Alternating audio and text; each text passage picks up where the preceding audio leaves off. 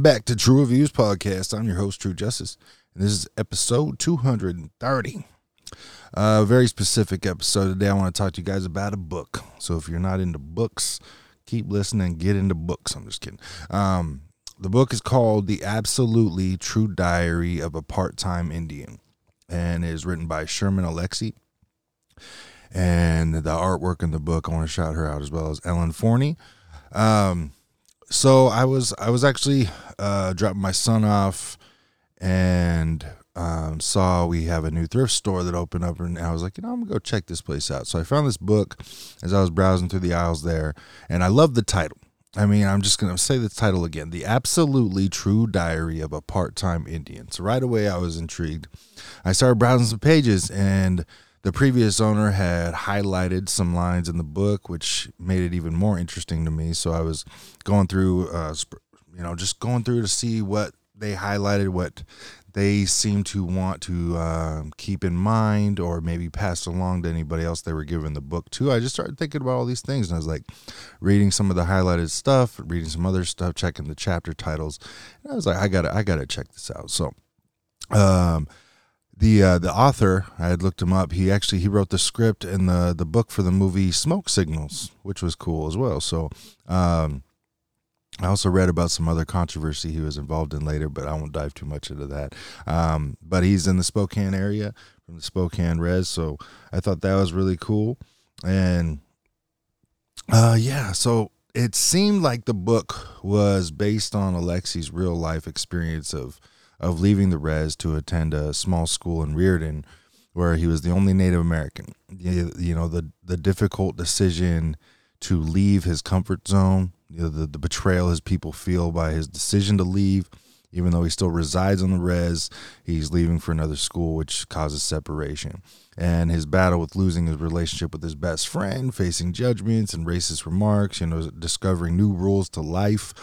I loved that section of the book. I read the entire thing in one day, which I'd never done before, and I think that just speaks how highly I love that book. But I really enjoyed hearing his explanation of learning different rules of fighting, because the way he grew up, he has this long list of, if this happens, you have to fight. If this happens, you have to fight.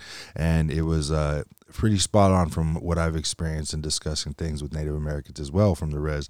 And his new rules after he learned them moving to an all-white school, because they are not the same. And, it's him dealing with young love and, the tragic loss of many loved ones due to alcohol, and a deep dive into the need for change.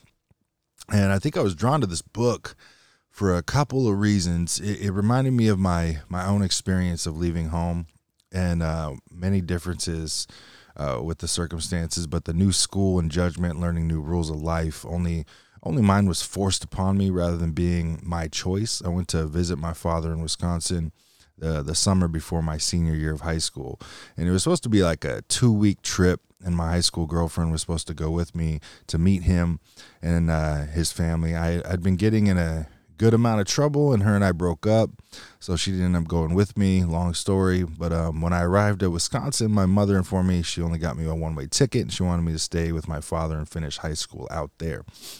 So this was far from ideal, as you can imagine. The amount of changes I was being asked to endure all at once was overwhelming, to say the least.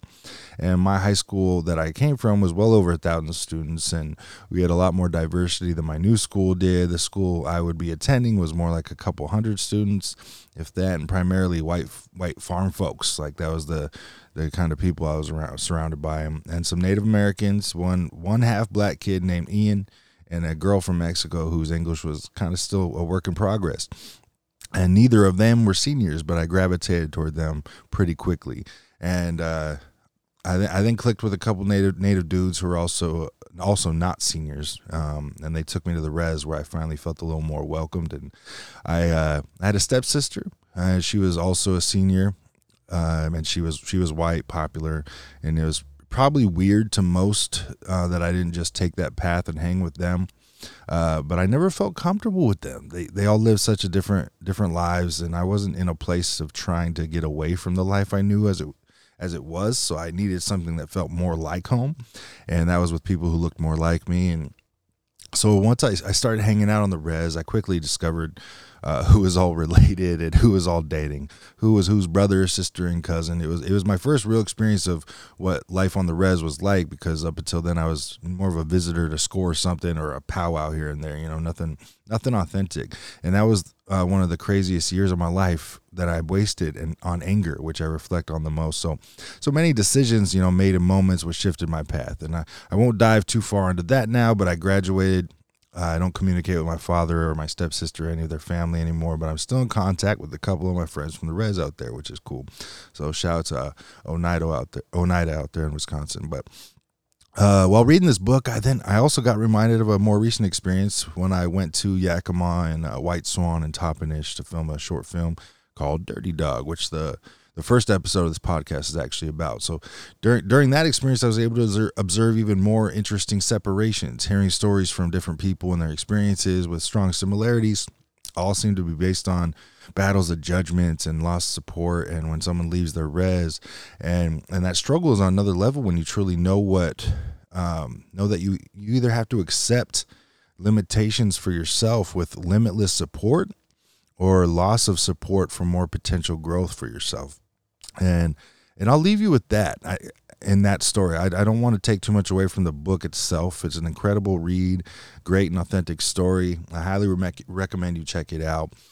It's just very cool, like, to think about the differences here. I know a lot of folks, at least grow in my generation of growing up, and I know it was about, get through high school, go to college, move away, all these things, and then you kind of get sold that that's the norm. And I've always really enjoyed the concept of multi-generational homes, where it's your family is there and you don't leave them, and then experiencing things where family members don't speak at all and they live close to each other, or family members that live all the way across the country from each other and don't really speak to each other. And then you got these different reservations full of communities of people who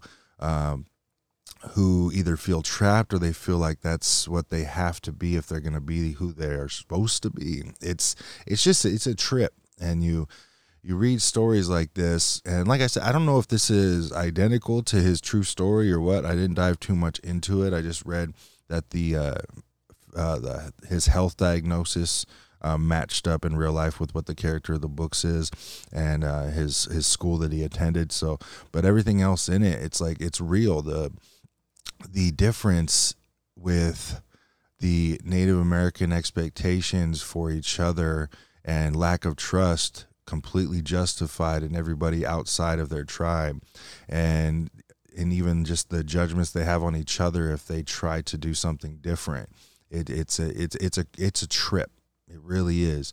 And it's just so cool when people do get out and escape that, and they challenge that, because I'm all about challenging the way things are supposed to be, because they shouldn't have to supposed to be anything. It should be what we want it to be.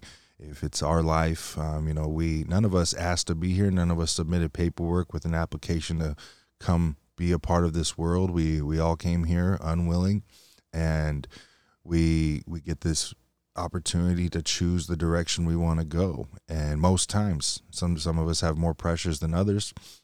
Some of us are trapped by different things, and some of us leave behind responsibilities we signed up for because we're scared, or because we can't handle them, or whatever it may be. There's just so many differences in this world on how people are expected to live, and I thought this was a really cool story into some of that. So, The Absolutely True Diary of a Part-Time Indian by Sherman Alexie.